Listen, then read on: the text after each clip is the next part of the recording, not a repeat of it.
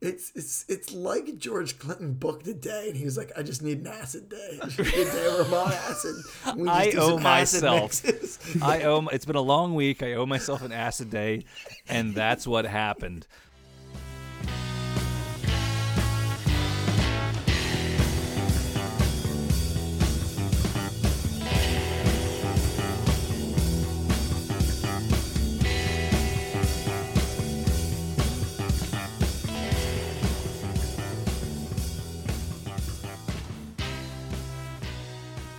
Hey everybody, welcome back to another episode of 1001 Album Complaints, the podcast where lifelong friends, musicians, critics review a record from Robert Dimery's 1001 Albums You Must Listen to Before You Die. This week we have many of the usual characters. Guys, like to introduce yourselves? Sure. I'm Tom. Very excited to talk about this completely normal, not at all strange album. Adam, throwing over to you. Yeah, this is Adam. Very excited. I'd never listened to this album. I think I got this confused with 6 other bands that have some variation of Parliament, Funkadelic, Funkadelia, Parliamentary. I don't know. I got all confused. The Parliamentarian. That's what you got confused Parliamentarians, yes. I'm looking forward to it. And I'm Alan, and this reminds me of college as a young college student. Imagine my dismay when I purchased this Funkadelic CD and expecting P-Funk and did not receive P-Funk. That is right. So this week, we're going to get into all this, guys, because you're alluding to it. This week, we are talking about Funkadelic's Maggot Brain. This is the 1971 release by one of George Clinton's, we'll call it 3, we're going to get into the history briefly, 3 or 4 bands that really sort of make their own mark on the scene in the 70s. So, guys, let's do the sort of quick synopsis, right? If you had to, give us Maggot Brain in a sentence, what would it be? The record, not the song. We'll tackle them separately. Sure. But yeah, my initial note as soon as I started watching, it's like, did funk used to mean something different? And I think it did. I'm sure it just evolved, but I was not expecting what I got at all. I was expecting, fur coats, bibbity bobbity hats, and One Nation Under a Groove style stuff. I did not get that. Dancer with a diaper on stage. Yeah. Yes. Adam, what about you? Yeah, they really locked themselves into an expectation with the name Funkadelic, but I guess, Eagles of Death Metal, you're not always necessarily going to get what the album title is telling you. So, right in line with Tom, I was very surprised as to what was on this album. Yeah, for me, I feel like this album can be summed up in the song choices that Spotify decided to play for me after this album ended, which were Captain Beefheart, Ween, and Sly and the Family Stone. And I felt like that was an interesting encapsulation. I think that's an accurate or interesting triangulation. Yeah. Yes. Yeah. Sort of dilute it down to its component parts. That's not terrible. Yeah, I agree. That's not terrible. Yeah, I think this record was mostly fantastic, although, as I'm sure we'll get into, some very odd choices made from a production standpoint, some of them relating to length and time, and others relating to heavy scatological samples. Yeah, heavy use of effects. So before we jump into the songs, right, and we'll kick it off with the title track, Maggot Brain, in a second. I want to give everybody the obvious rundown, the big question, right? Like, what the hell is the deal with Parliament, right? Like, what is that? Parliament versus Funkadelic versus Parliament Funkadelic. So I dug into it a little bit, right? So George Clinton was in a band starting in the late 50s, like a vocal group called The Parliaments.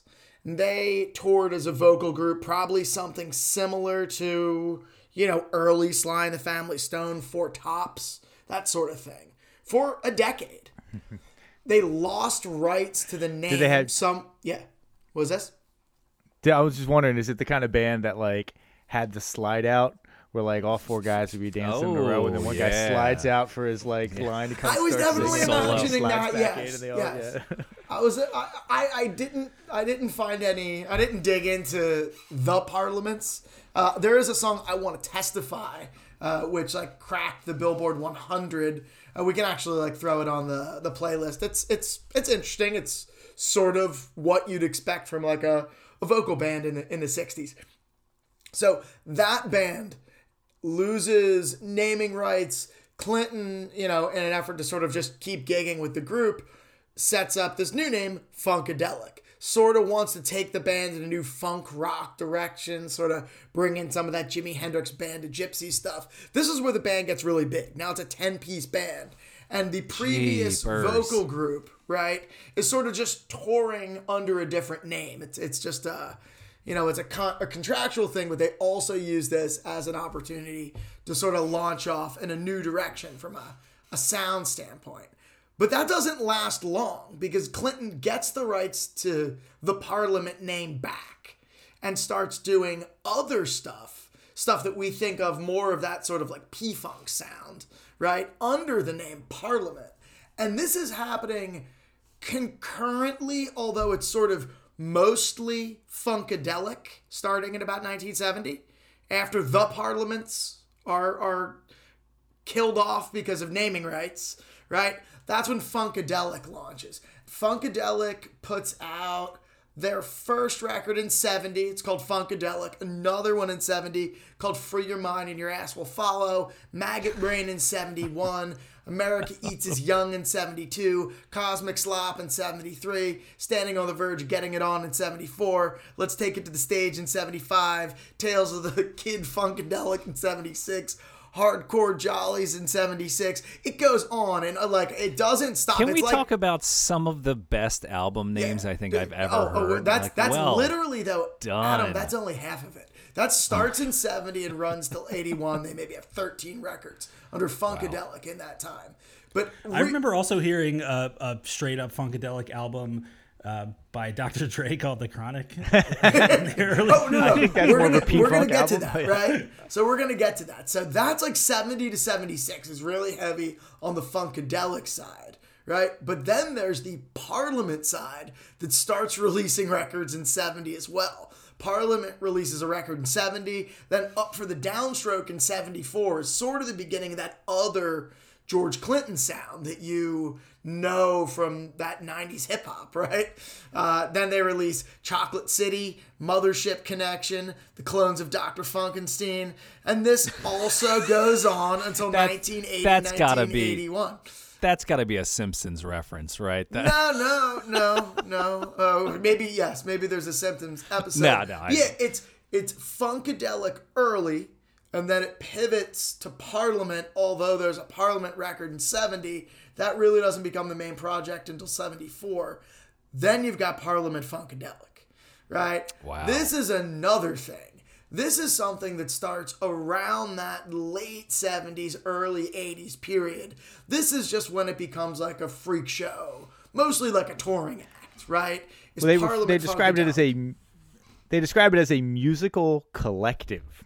Now, if you guys have the opportunity, do yourself a favor and go to georgeclinton.com. He's got his own website. The UI is terrible, but go to georgeclinton.com. There is a tab called Family, and I think it's like all of the members of the Parliament Funkadelic Collective, and I'm not exaggerating. You can scroll down. There's like 70 fucking members of this. It's ridiculous how many people are under the Parliament Funkadelic umbrella. It is obscene. There's so many musicians. They have to have like entire subsections for like, these are all the percussionists that we've had. These are all the graphic designers that we've had. Insane. No, I mean, you're right. Like the people who've come through the band include Bernie Worrell, Bootsy Collins, Maceo Parker. God, there's a few more that are sort of some people who are like in the Ohio Players, who, you know, are sort of just known for, you know, other stuff, you know, other like 70s golden age of radio, rhythm and blues sort of stuff. And it really is. I mean, it's like the minor leagues or something. Like, you know, it's like you graduate up for time. Just look at that list of pictures on the George Clinton site. Under the bass players, there is a guy, Bob Babbitt, who looks like a fat Italian guy from like 1964 as the bass player in this band at one point, which I really dig. Bob Babbitt is actually, he's a pretty like legit. He's sort of like a white Jamerson. No. I'm not saying he's not legit. He's funny looking. I'm more pointing out that I think that one of the things I appreciate about the sort of Parliament Funkadelic musical collective type of approach is that they really do just take all comers. They're just like, come on in. Yep. Yeah, I just want to make cool music. If you want to make cool music, great. Let's make some cool music together. By the way, things for me to Google later is a keyboard or synthesizer player named Amp Fiddler. Amp Fiddler. Amp. I would go right to YouTube with that one. Right. You're going to need to get a vision. You need to put eyes on that. Right.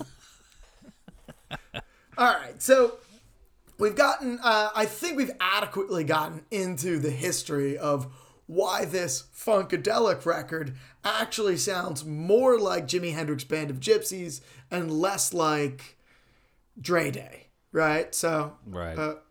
So with that in mind, let's jump right into the namesake track, track 1, Maggot Brain. Let's just roll that.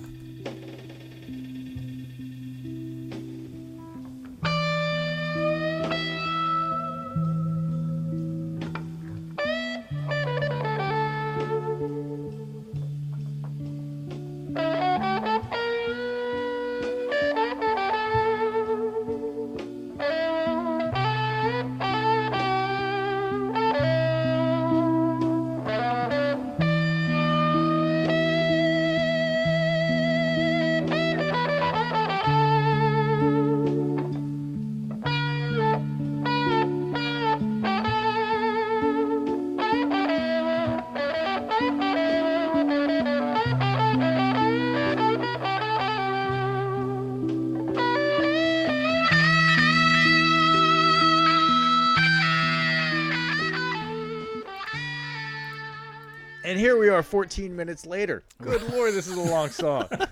How long can this song be?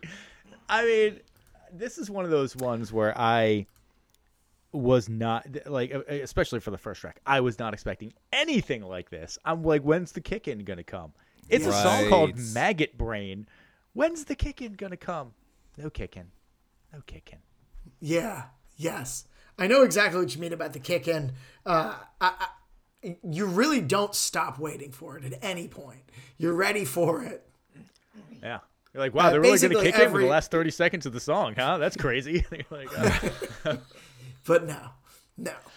So It takes, I mean, even back then, I feel like there were a lot of long instrumental tracks in the 70s. Like, that was not a huge thing. Or, I mean, honestly, if this is in 70, 71, you could even kick it back to the 60s. And this type of thing, I feel like it was a little more acceptable. You know, they're on that first Chicago album, Terry Kath does a 7-minute song called Freeform Guitar, which is literally just noise. And they put it on the album.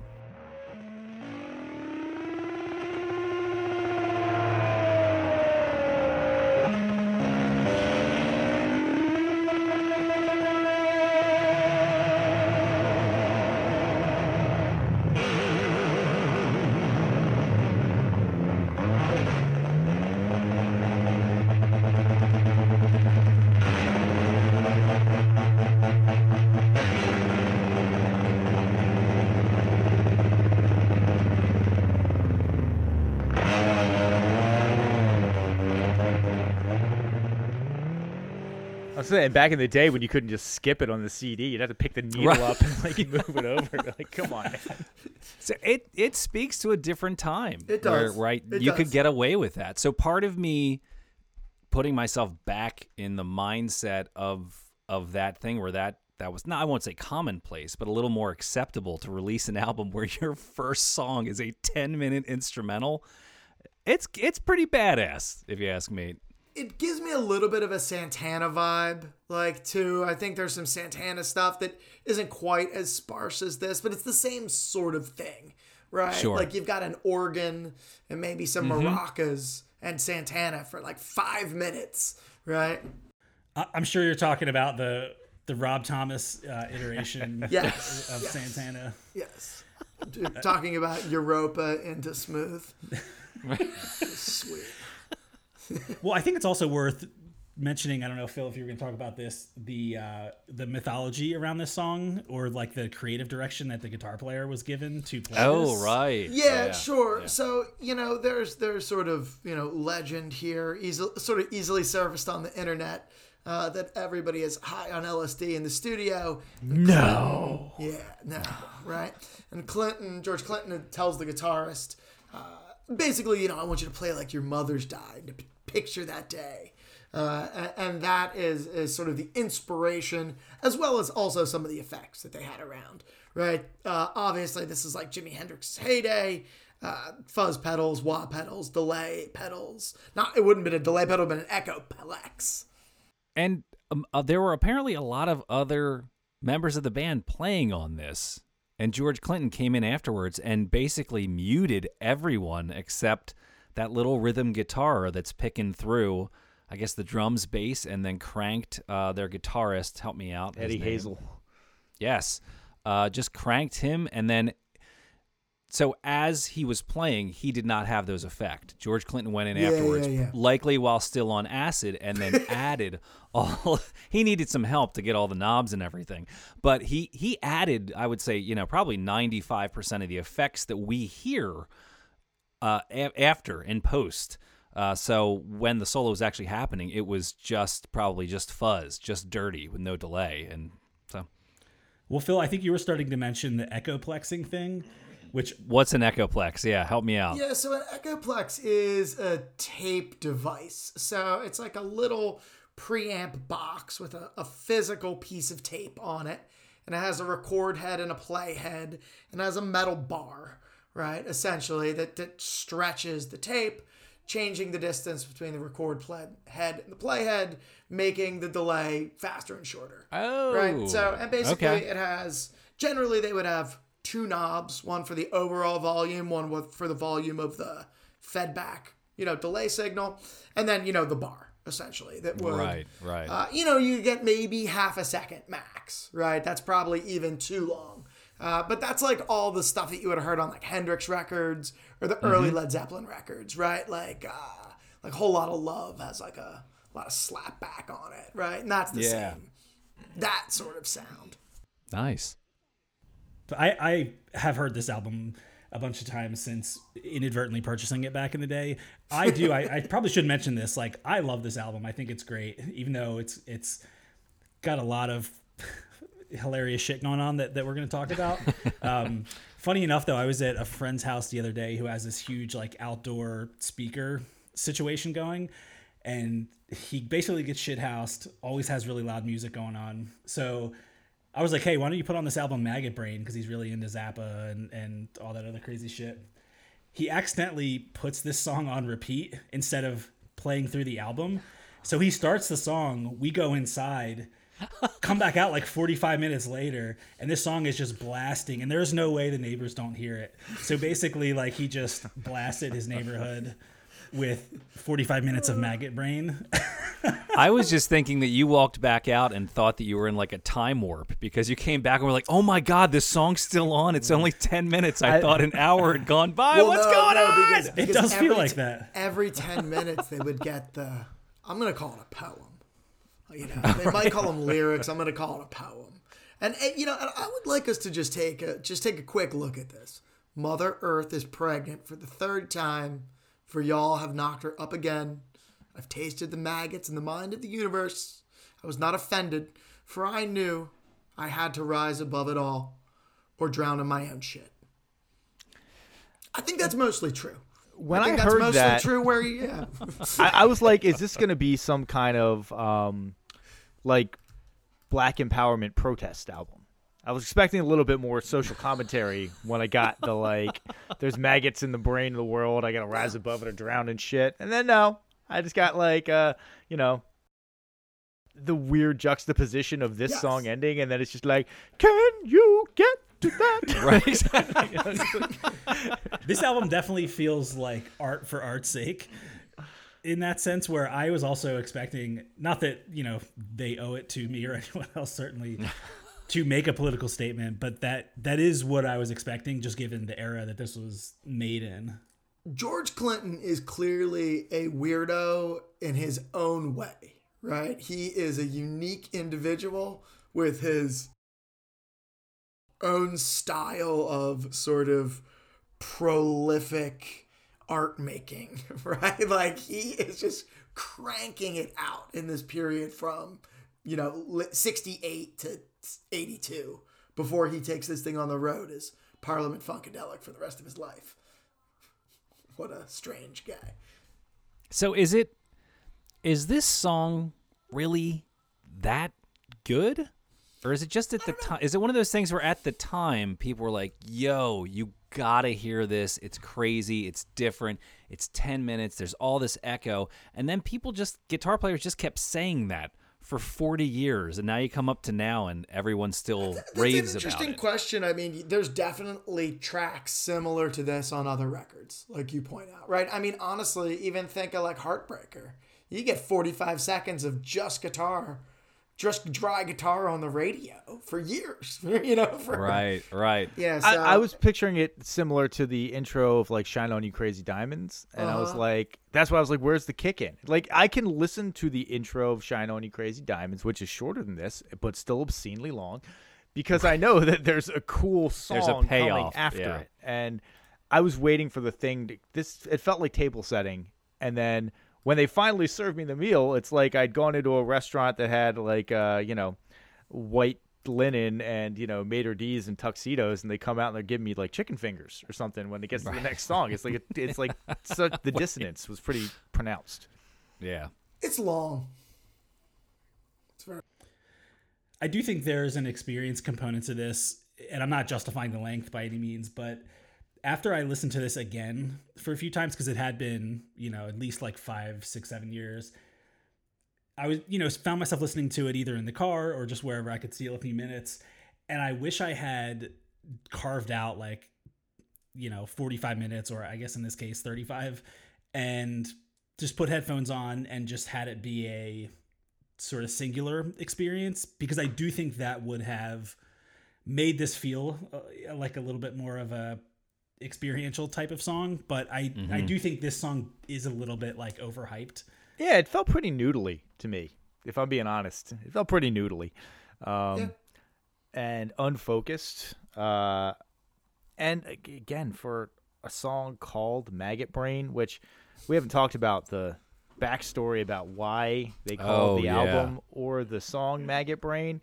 Some said it was because Maggot Brain was Eddie Hazel's nickname, but they also said it was because George Clinton found his brother's decomposed body with its skull cracked open on the floor of an apartment in Newark, New Jersey, which, I mean, I feel like that statement has been made so many times about Newark, New Jersey. Oh yeah, apparently George Clinton found his brother's decomposed dead body with its skull cracked open on the floor of an apartment in Newark, New Jersey. So why not immortalize that moment for all time and eternity by calling your album that? It's interesting. I didn't come across that. And so is there anything more on that? I mean, was that a murder, a suicide? What do they got on that? You know, dude, I'm just going off of the Wikipedia here. So let me see if it's got anything about Tom, don't tell him we just read Wikipedia. We've been going through the Library of Congress and getting The Freedom of Information Act. I mean, I was going all night. I was going through my 56 hours of taped one-on-one interviews with George Clinton, and I remembered that anecdote. Yes. Could you imagine like what would be on that tape if you just interviewed George Clinton one-on-one for 50 hours. Like how bizarre and meandering his He thoughts wouldn't would stop talking. Dude, do you have to go to the bathroom or eat anything? It's been 37. I am fine. I have transcended Keep the tape needs of humanity. rolling. I'm just trying to make art. All right. Let's move on to the next track. So let's just imagine you've just gone on the 10-minute opening saga that is Maggot Brain, and then it pays off into track 2. Can you get it?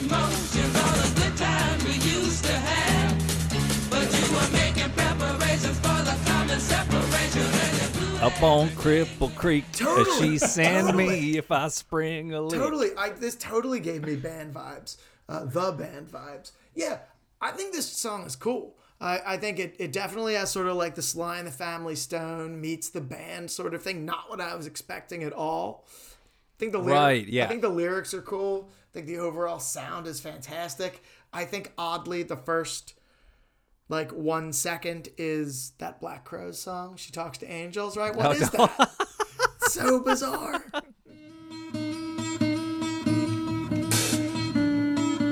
That was the very first thing I wrote on here was the She Talks to Angels fake out. Yeah. Also, what is that like a regular acoustic guitar? It sounded like there was some weird, you guys are guitar nerds. Is that just standard acoustic guitar in that song? I think that's just a standard acoustic guitar, yeah. And it sounded like they messed with the tape or something, or the tuning was kind of coming in and It's out. got that Yeah. one string that is a little twangy, I agree. Yeah. You know what this sound reminded me of? This. You guys used to watch like old Sesame Street, where they'd have like the 70s Sesame Street, where they had that like Sure. 1, 2, 3, 4, 5, 6, 7, 8, 9, 10, 11, 12. 11, Like, 12. yeah. Yes. I got that total vibe. And I think that it's that device of like 6 people singing the same thing all at once. They're spread out over octaves, and they're just kind of singing it. It sounds great. I And then really one guy dig comes it. in really low at the Oh end. my God! Give me more wanna of the know. low guy. I want so much. It sounds like I was like, oh, they have a bullfrog in their band as well. This is fantastic. Yeah, I wonder what the deal on that is. Ernest Harris is the co-writer of that song. I do not know who hits that low note, unfortunately. Yeah, what did they say? He had Isaac Hayes' backing group, Hot Buttered Soul, doing the backup for that. So I mean, if you're in a group with Isaac Hayes and you're the low guy, you can sing pretty damn well. Yeah, sure. Yeah, that's a true bass, right? This is a cool song. I thought it was a great Yeah. transition out of.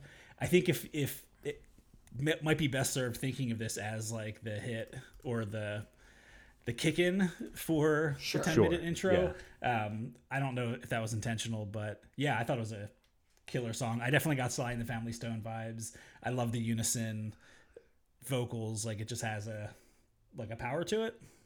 Yeah, because they also have the super low guy, but they also have the people like, can you get, like kind of singing real high like that Yes. too. It's great. It's really cool. This was like the find on the album that I was like, oh, this is cool. I dig this a lot. There's not a lot going on in this song. Not a lot of complexity, not a lot of There's not a lot to parts it. and stuff. There's not a lot Yeah. to it. But they do that thing where like let's contrast it for a second from Rock Lobster from last week, where there's not a lot to Rock Lobster and it's almost 8 minutes long. This song is like a tight 3, and there you go. By the time you're about to get sick of it, One you're thing fading out. going on, right? Right. You don't have to write the most complex song ever. You just have to make sure that you don't have time to get sick of it. It does have like a semi-quintessential like 70s cop movie vibe, right? Like both the groove of the band and then like the way the vocals sort of like, are juxtaposed against that. Yeah, good song. Good song. This is I dig like this my one. find for the album that I'm like, oh, I will listen to this one again. Definitely. All right, so let's just keep cruising. So the next track on the record is Hit It and Quit It. Let's roll this one. I want you to hit it. Hit it and quit it. I want you to oh, mama, hit it. Hit it and quit it. I want you to oh, mama, hit it. You got hit it and quit it. I want you to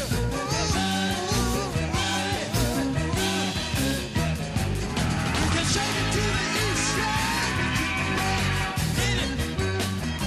You got hit it and quit it.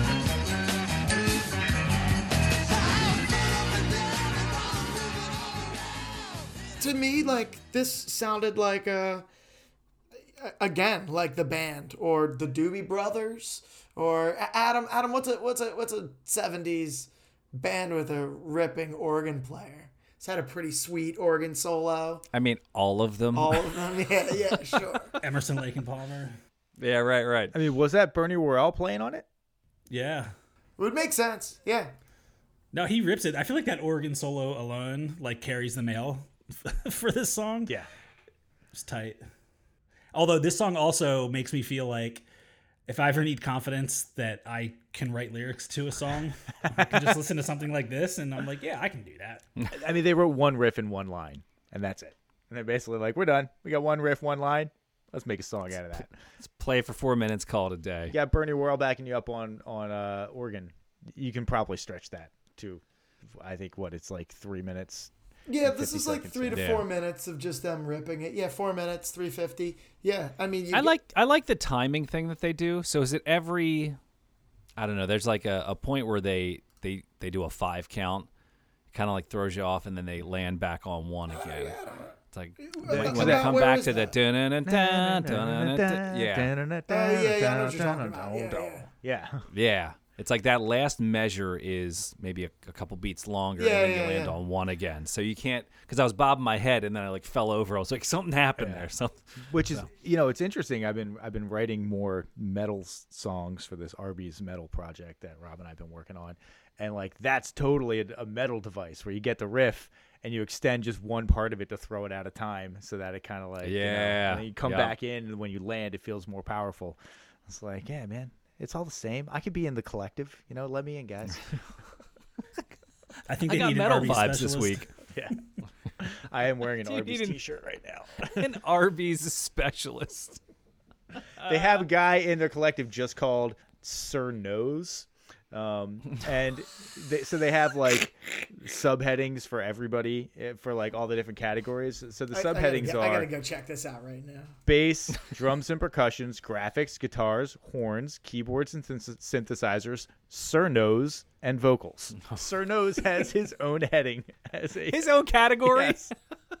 He made an impact. Is he the guy that wore the diaper on stage, or was that the later?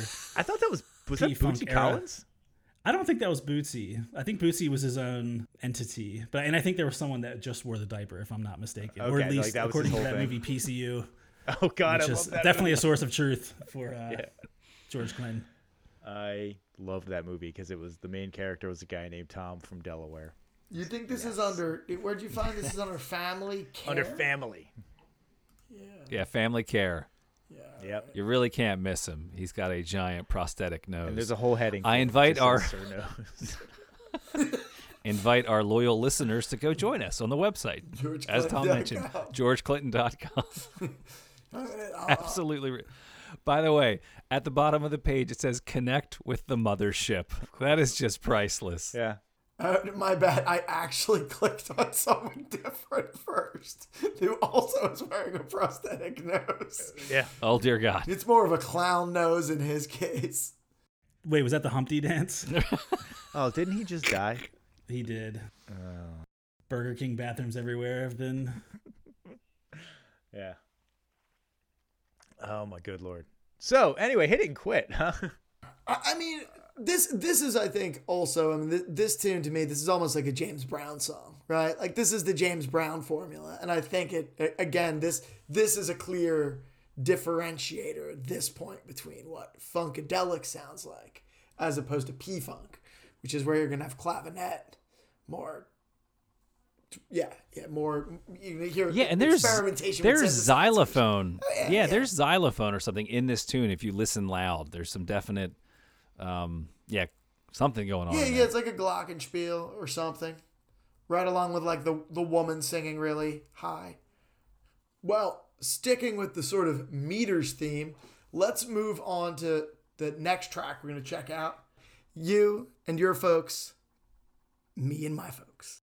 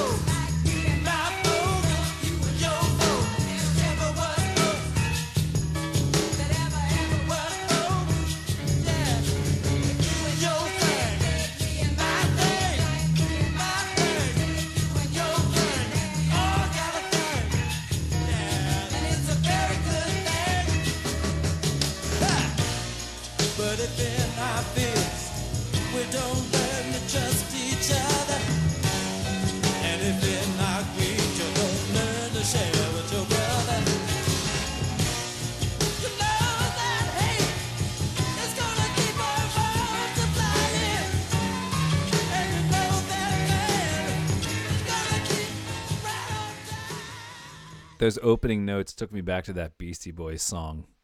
Do-don't. I actually looked to see if this was sampled in that song because I thought the same exact thing. High Plains Drifter, right? Yes, it's actually, right. Is that the one where he made a withdrawal? Make my withdrawal, my favorite musical moment of the podcast series. However, it is not that, nor is it the Eagles song "Them Shoes," I think is what that actual sample was on that tune from the Beastie Boys. Wow. Oh, is that okay, right? good memory. Thank you. Oh, I would have guessed, if I was listening to this sample, I would have thought it was the Young Americans drum fill. Ooh. Okay. Well, Yeah. Right. So what'd you guys think of this tune? What was your initial take? I think we've already heard a little bit. What stuck out to me was this snare drum effect, this weird chorus flange thing that's happening on the snare drum. Although you guys seem caught up in the kick drum bass guitar interplay. Oh yeah, I hear the snare thing. That again, pseudo echoplexy thing. Probably an actual echoplex. Pretty cool. Right. I feel like my impression of this song, and this might come out weird, there was just like a blackness to the song where I feel like if you there's no assemblage of white people you could put together that could make it sound like this. Like it just sounded straight up like soul, early 70s. Like it just had that feel to it. It definitely has like a downstream from gospel sort of thing, right? And definitely that 70s soul vibe for sure. Am I the only one that noticed that there was like a chorus around the middle, and then it never happened again? Like there was this really cool chord, cool chord progression. I guess you could call it the chorus, and Yeah, they only did it once, and it was a really nice progression. It went somewhere, and then it came back, and they then go never back to happened again. yeah. They They just lay it down. You know, I think by definition, kind of cool. By definition, you can't call it the chorus if they only do it once and never do it again. Yeah, It's you're right. like- Right. It was I'll just call it a section of the song. Yeah. What if it's the verse? What if the whole song is the chorus? And then that is the verse. It's the Carly Rae Jepsen. It's like all chorus, no verse. Yes. Be meticulously produced. So, I mean, to me, I think this is like, I mean, what's shaping up here is sort of, for me, my experience of this record is you sort of have the first track and then also, you know, the last track, which are also these really long sort of epics. In the middle, you just have these grooves, right, that are meters like, Sly and the Family Stone like. I think they're really cool. I noticed that this one has writing credits for basically the whole band.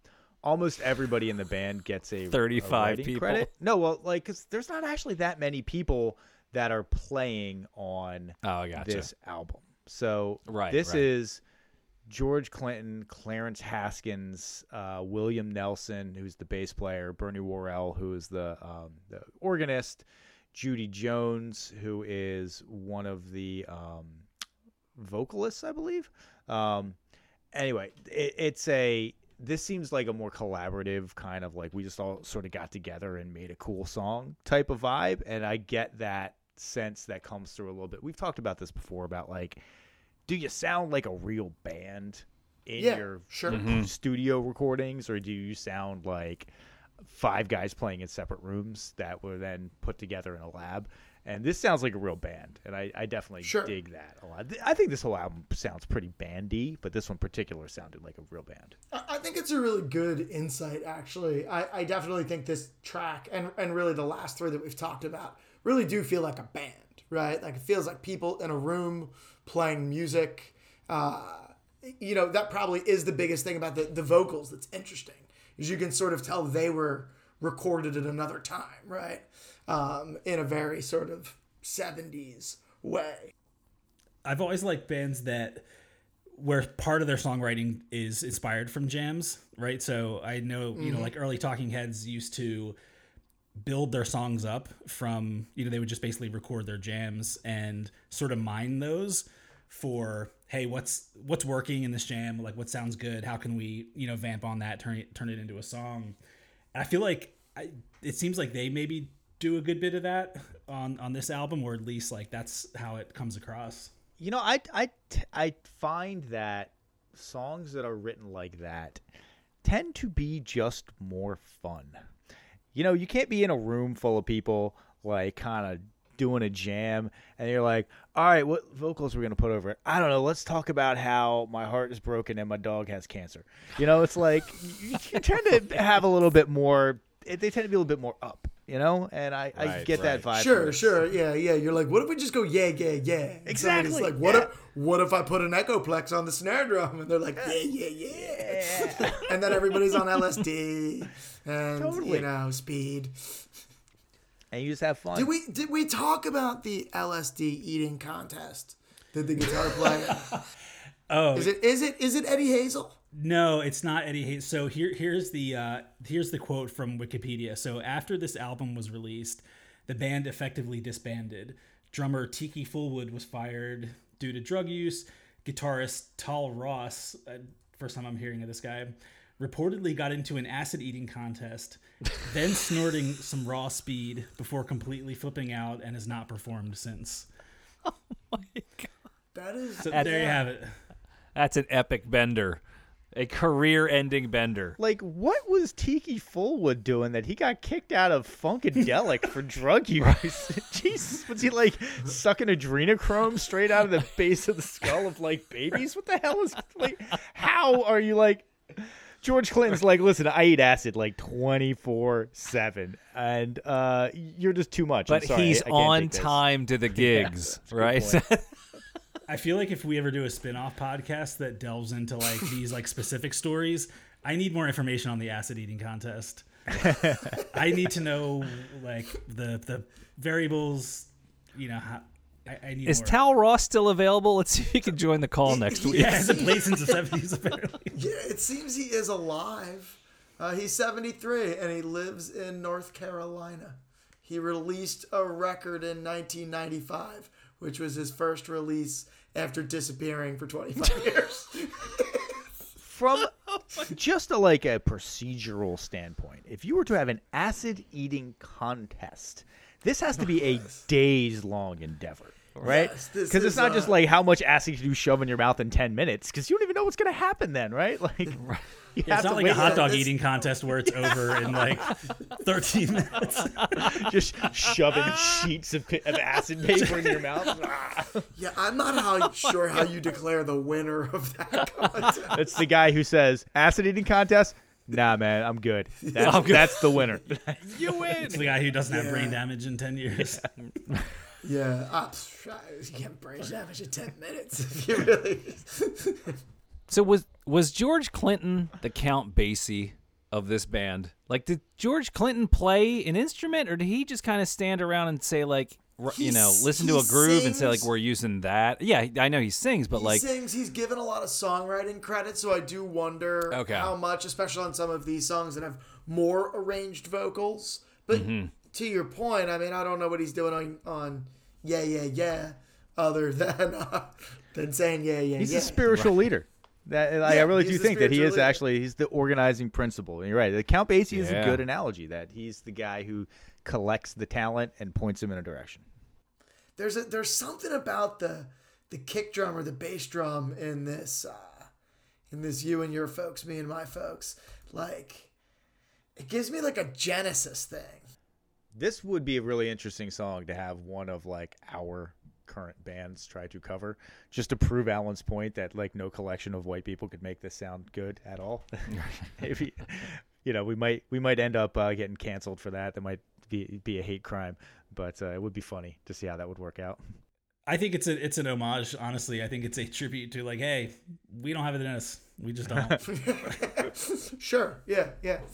I thought that this was the one song, and Alan and Tom talking about Pocket, right? This was actually the only song on the album where I detected a sense of a little behind the beat, a little Pocket. Everything else just felt straightforward rock. And I Sure. don't know if that was just me. This one but has the thing. Again, it's that like bo-bo-bo, bo-bo-bo. yeah, right? just a It's little got, like, yeah. a hair laggy, which gives you the head bob thing. This also to me sounds a little bit more like what you would expect from the P-Funk or the G-Funk shit that was co-opted from P-Funk. Right. Really slow and yeah, like you said, behind the beat, really deep, Sure. deep And groove. you see, yeah. And so there is a not a P-Funk. There is a Parliament record that comes out the same year. I didn't dig into that much. But so interestingly, this sound would be experimented with on the Parliament side, which is many of the same players, but sometimes playing different roles, right? Like the band focuses on different instruments, right? It sort of it highlights different sounds. But then that project would largely be shelved until 74, 75, which is sort of like the end of the funkadelic sort of acid rock Sly and the Family Stone run. So yeah, this is very much more rock. The album generally, this, like you're right, Adam. This is the one that did have a little bit of that funk. I know that this is a very narrow view of funk, but like I was like, there's not like any slap on this entire album. There's no slap bass on an entire album called Funkadelic. Well, I don't think slap was so. It wasn't invented yet.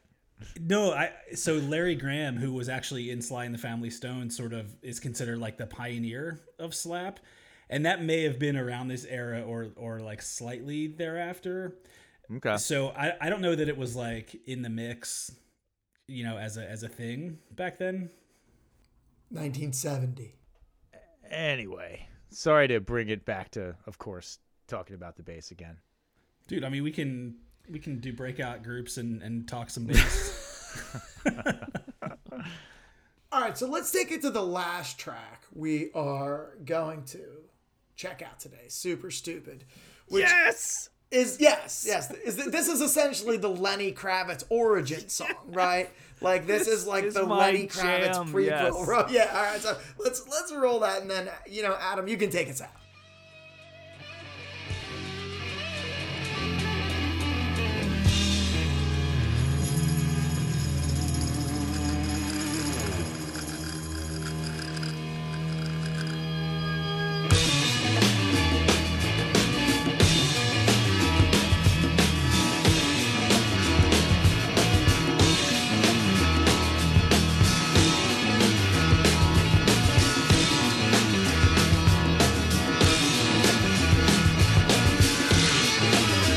Super stupid for the buzzing bad. Thought it was cool, but it was scared. Super stupid took a one and one, and then I reckon the book is no swinging around. Oh, stupid with your up and down, your maggot, crazy, grizz and frown. Super stupid, you're in today, you've lost the fight, and the winner is real. Holy crap, this rocks. Oh my god. Like I've listened to this song probably 20 times. I put this on loop a couple of times during this week listening to it. It just friggin' rocks. It's quirky because when there is a chorus, there's actually no lyrics over it. I think he just goes like diddly diddly doo or something like that when they come back to the chorus. Yeah, man, great. There's that little intro. The riff is badass. There's a great organ build-up in there. There's a little breakdown, a great solo. Man, this one was just a out of nowhere, out of left field, and I love it. Yeah, this song definitely rips. It definitely has that cool guitar intro, and to me, really does sound like a Lenny Kravitz song. Like, and I mean that in the best way, like the best Lenny Kravitz song. It's from that album Circus, maybe. The Circus album by Lenny Kravitz. I feel like that's the one that had Rock and Roll Is Dead on it. Oh yeah, It's kind of that sound. Yep. And I had a note that this would be the most fun to play. Like I could, out of all these songs, I'm picturing myself on stage just rocking to this, and yeah, just getting excited. Yeah, this song was a beast. The first note I had was, this sounds like a better Led Zeppelin. Like it just, I don't know. I'm not gonna shit on Zeppelin, but it had a little bit of that like Good Times Bad Times vibe. Like there was some weird drum action happening. But yeah, no, the song ripped. The same guy who blasted his neighborhood with Maggot Brain the next morning texted me being like, "Dude, this is awesome. Super Stupid's melting my brain." And this was at like 7:00 in the morning that he sent me a text. Poor neighbors. Seriously. So, I mean, if you think about it, this is fairly contemporary to Led Zeppelin. I mean, this is July of 71 when this record would have come out. So, Led Zeppelin 1 would have come out, I believe, January of 69. Led Zeppelin 2 is, I want to say, like November, December 69. And then Led Zeppelin 3 doesn't come out till, I think, like 71, maybe 72. So, this is fair. I mean, this is, very much, in line with the stuff that Led Zeppelin, Hendrix, Jeff Beck, even, the honorable Eric Clapton. Led Zeppelin 3 was October 1970. Because I was thinking, 70? like, yeah, because I think 4 came out in 71. I'm pretty sure Led Zeppelin 4 Yeah, was when does 4 71. come out? I thought 4 was later. I thought that was like 73, 74. No, 4 is 71. Yeah, November 71. Man, these guys are busy. They were busy. People Stealing used to music. work back in the day. Oh yeah. By the way, the drums are overdriven on this track as well. The whatever they were using on the mic, I think they cranked the gain a little bit, and again, it Got just like rocks. natural Yeah. distortion on it. Yeah, just a little crunchy, and just adds to the overall crunch of the song. Like the whole song is crunchy. Yeah, And, it's blasting. It sounds like a band. It sounds like a band that is playing very loud. Yeah, Right. yep. And they're awesome. They're just in time and in tune. I mean, I can keep talking about this record. I mean, we can go on to talk about Back in Our Minds and how it is simultaneously the Pina Colada song and What Is That Stupid Thing They're Hitting. It must be like a metal bar guitar or something that they can bend, because it's like a triangle that they can pitch, right? And it's the Right. loudest thing in the mix. And they It's spin it very around. obnoxious, They spin yeah. it around. It's like it's. You I know mean, what I mean? we've talked about this in the past where, like, you know, Metallica, you can tell Lars has a lot of control over the mixing. Did the triangle player, was he a really dominant personality? He's just like, Sleeping more with George triangle. Clinton, right? Is that like Mr. Nose? What was his name? Oh, Sir Nose. Sir Nose. Sir Nose. Sir Please, Nose. come on. Yeah, maybe Sir Give him his Nose appropriate is, title. All right, now I got to ask you guys if we're working on wrapping things up here, but the last song. So we've got two roughly 10-minute songs on the album: the opening track and the closing track. Now, for those of you who may have gotten halfway through Wars of Armageddon and thought, "Okay, I get it. It's an experimental track," and you just stopped. What if I told you that there was a really loud fart noise about three quarters of the way through the song that we're going to play right now?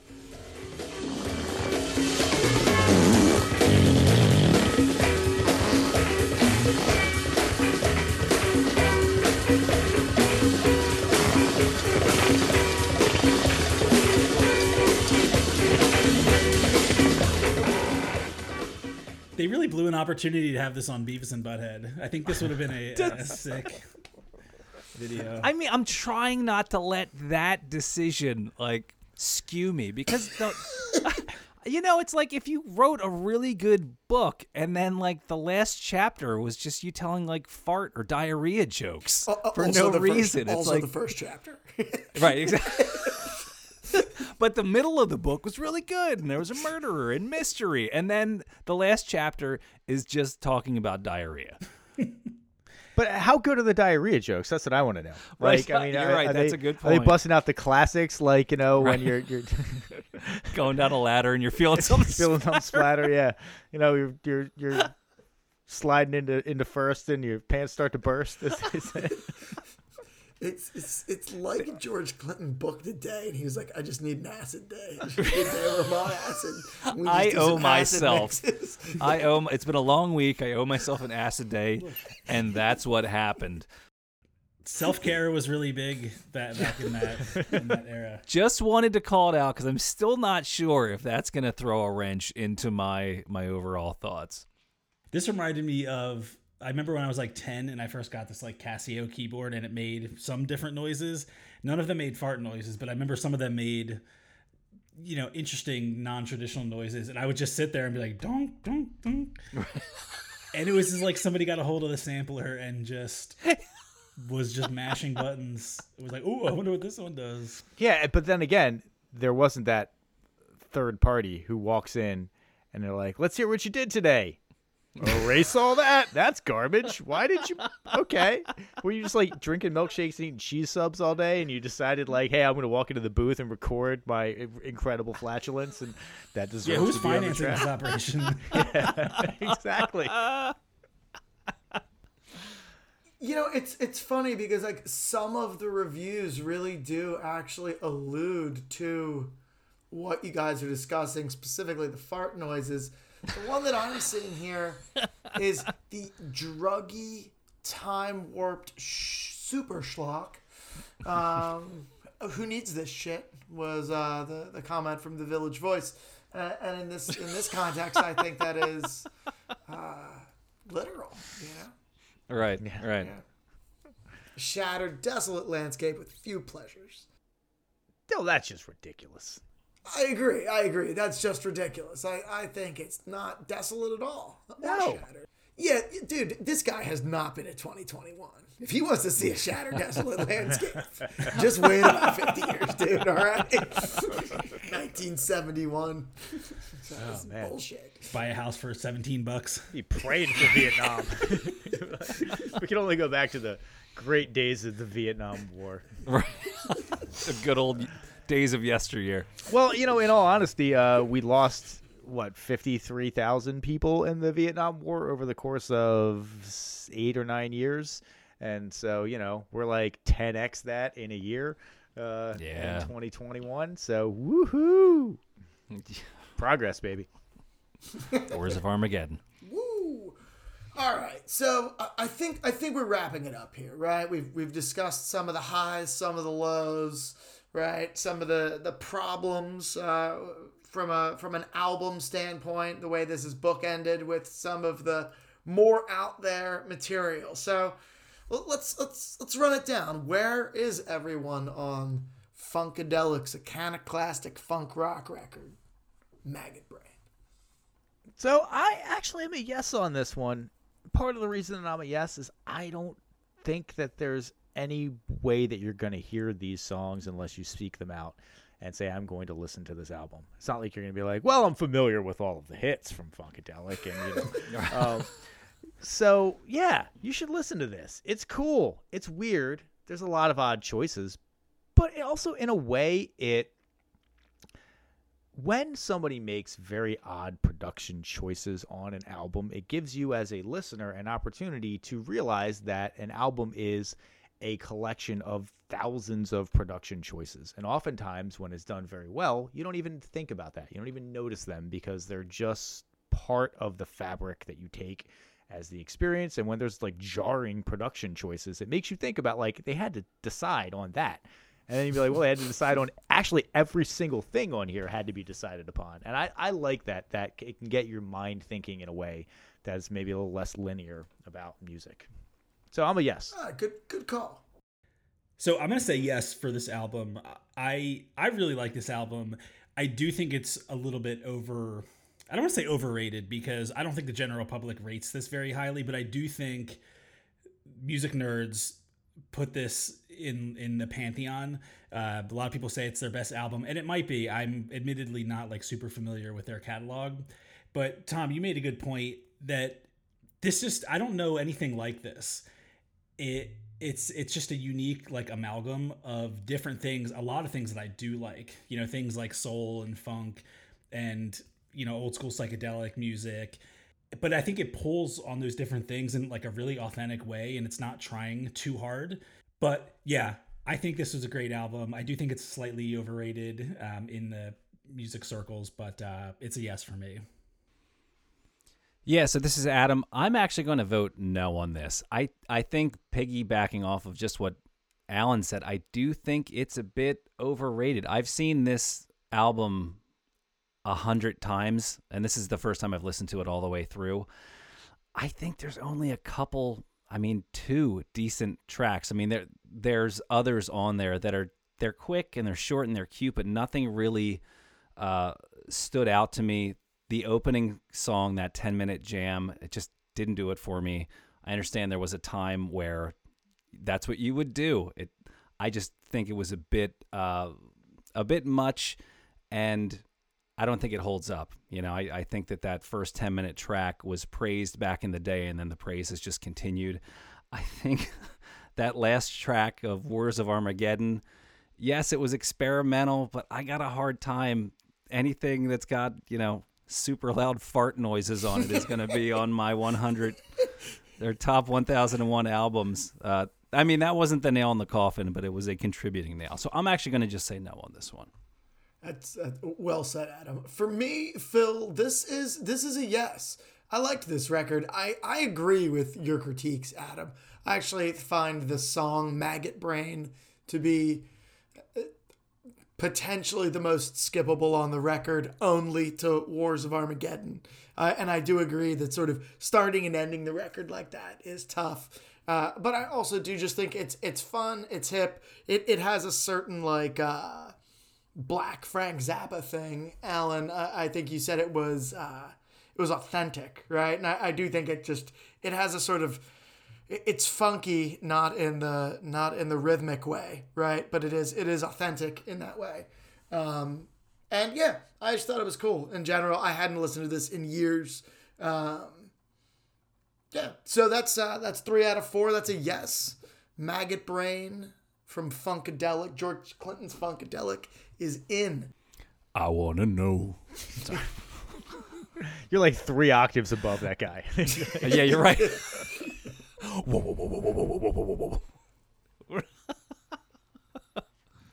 All right, so what's next on the docket now that we have one more in the yes column? Oh, we got to go over to the Albinator 5000. Figure out what we are going to listen to next week. Dear listeners, thank you all for sticking around. I know that this is the highlight of your week, as it is of mine, learning what our homework assignments are for the upcoming week. So, drum roll, please. We will be listening to American Idiot by Green Day. All right. This was like a political statement of an album, I think. I've never listened. I think it was, yeah. I know the Now that you said radio. that. The radio hit or hits. There's one or two off that, I think. The rest I'm not at all familiar with, so this will be cool. I just remember it was like right around the Iraq War era where they came out with this, and they were basically talking about how like a lot of Americans are really stupid, and I want to sit Billy Joe down and be like, did you think it was gonna get worse? Because I Can we I revisit? long for the days of 2003 and just the level of lunatic idiocy we had then compared to now. It seemed like the discourse was actually quaint. Yeah, this is billed as a punk rock opera. So, yeah. I mean, I did know that it was turned into like a Broadway show. Oh, that's right. Yeah, they went to Broadway with it, or Yeah, some or some- yeah, iteration, some or version of some this, take yeah. of it. Yeah. Adam, given your aversion to poop humor, how would you feel if we were doing Green Day's Dookie? Like, would that be? I love Dookie because it's 17 minutes. It's 12 tracks. It's 17 minutes long. It's going for the Trey- what is soundboard. it, Adam, Trey just going, I Cool? love Dookie. I love Dookie. Trey Cool's a badass. Oh man, Oh, yeah, we that's should the do album that kills. one at some point. Yeah, that it does. Whenever Fuck it, the fuck American Albinator Idiot, we're doing that speaks. one instead. All right. Right? We should just We can't fix this, Alan. All right, we have to stick with the Albinator and what it says. right. All It's an right, old so device, throw it back to Phil. All right, so we're going to be wrapping it up this week. If you have any comments, if you have any love letters or feedback, or you think we made any errors this week, send an email to 1001albumcomplaints@gmail.com. Now wait, Phil. This just in. I just got an email that said, "Who is responsible for the sweet intro track and the sweet outro track No shit. on the podcast?" No, He it's didn't me. actually I'm get just that. trying to throw some. Alan, Just trying to throw some love. The intro is done by the Beverly Crushers, also available on Spotify, and the outro music is by the band Mega, also available on Spotify. That's correct. How'd we even hear about these fantastic bands? I don't know. We're gonna have to start mentioning them every day, every episode, at the start of the episode as well, because I don't know who's making it to the end. I feel like you might actually make your way back to Mega on Spotify if you start with Maggot Brain and just let it Spotify suggest. You Just might let- actually get to Mega at some point. the 600th track on radio. Yeah. You know, it would be great if you know how like the YouTube algorithm has a way of radicalizing people by getting them to watch like more and more extreme things. It'd be cool if Spotify was doing that somehow. Just everything led back to like gutter punk or like Cannibal Corpse or something like that. Just Yeah, like, yeah, none. There's a really cool Emerson, Lake and Palmer Journey to the Center of the Earth thing you can check out. It's totally weird. That comes straight out of Tori Amos. But yeah, let's listen to the you know the suggestions from there on out. If I don't end up like on a Cannibal Corpse deep cut, I'm gonna be disappointed. Which, by the way, have you guys ever listened to a Cannibal Corpse song? Yes, it's unlistenable. Unlistenable. Only deep cuts. Those are the only It Cannibal is- Corpse songs that I listen to. It is not music. It is like What's the name of that? Is it like sludge metal or like throat metal? What is I that? don't even know. It's I think Deftones is considered sludge metal, maybe. But I'm sure if there are metalheads, they will let me know I'm wrong. grindcore. Wonder if somebody could write in. Clowncore, which is hardcore music only for metal bands who dress as clowns. Like Twisted. Is that not ICP? No, that's an ICP knockoff. Twisted. God, could you imagine being in an ICP knockoff? They are. God, no. Oh yeah, look up Twisted. TWIZTID. They Not gonna are do that. a hip hop duo. they're like ICP light. Jesus. Yeah. That's... Oh, no. All right. So, Phil, take us home. yeah. So, guys, thank you. It's been a great night. Until next time, I am Phil. I am Tom. I'm Adam. I'm Alan. Boosh.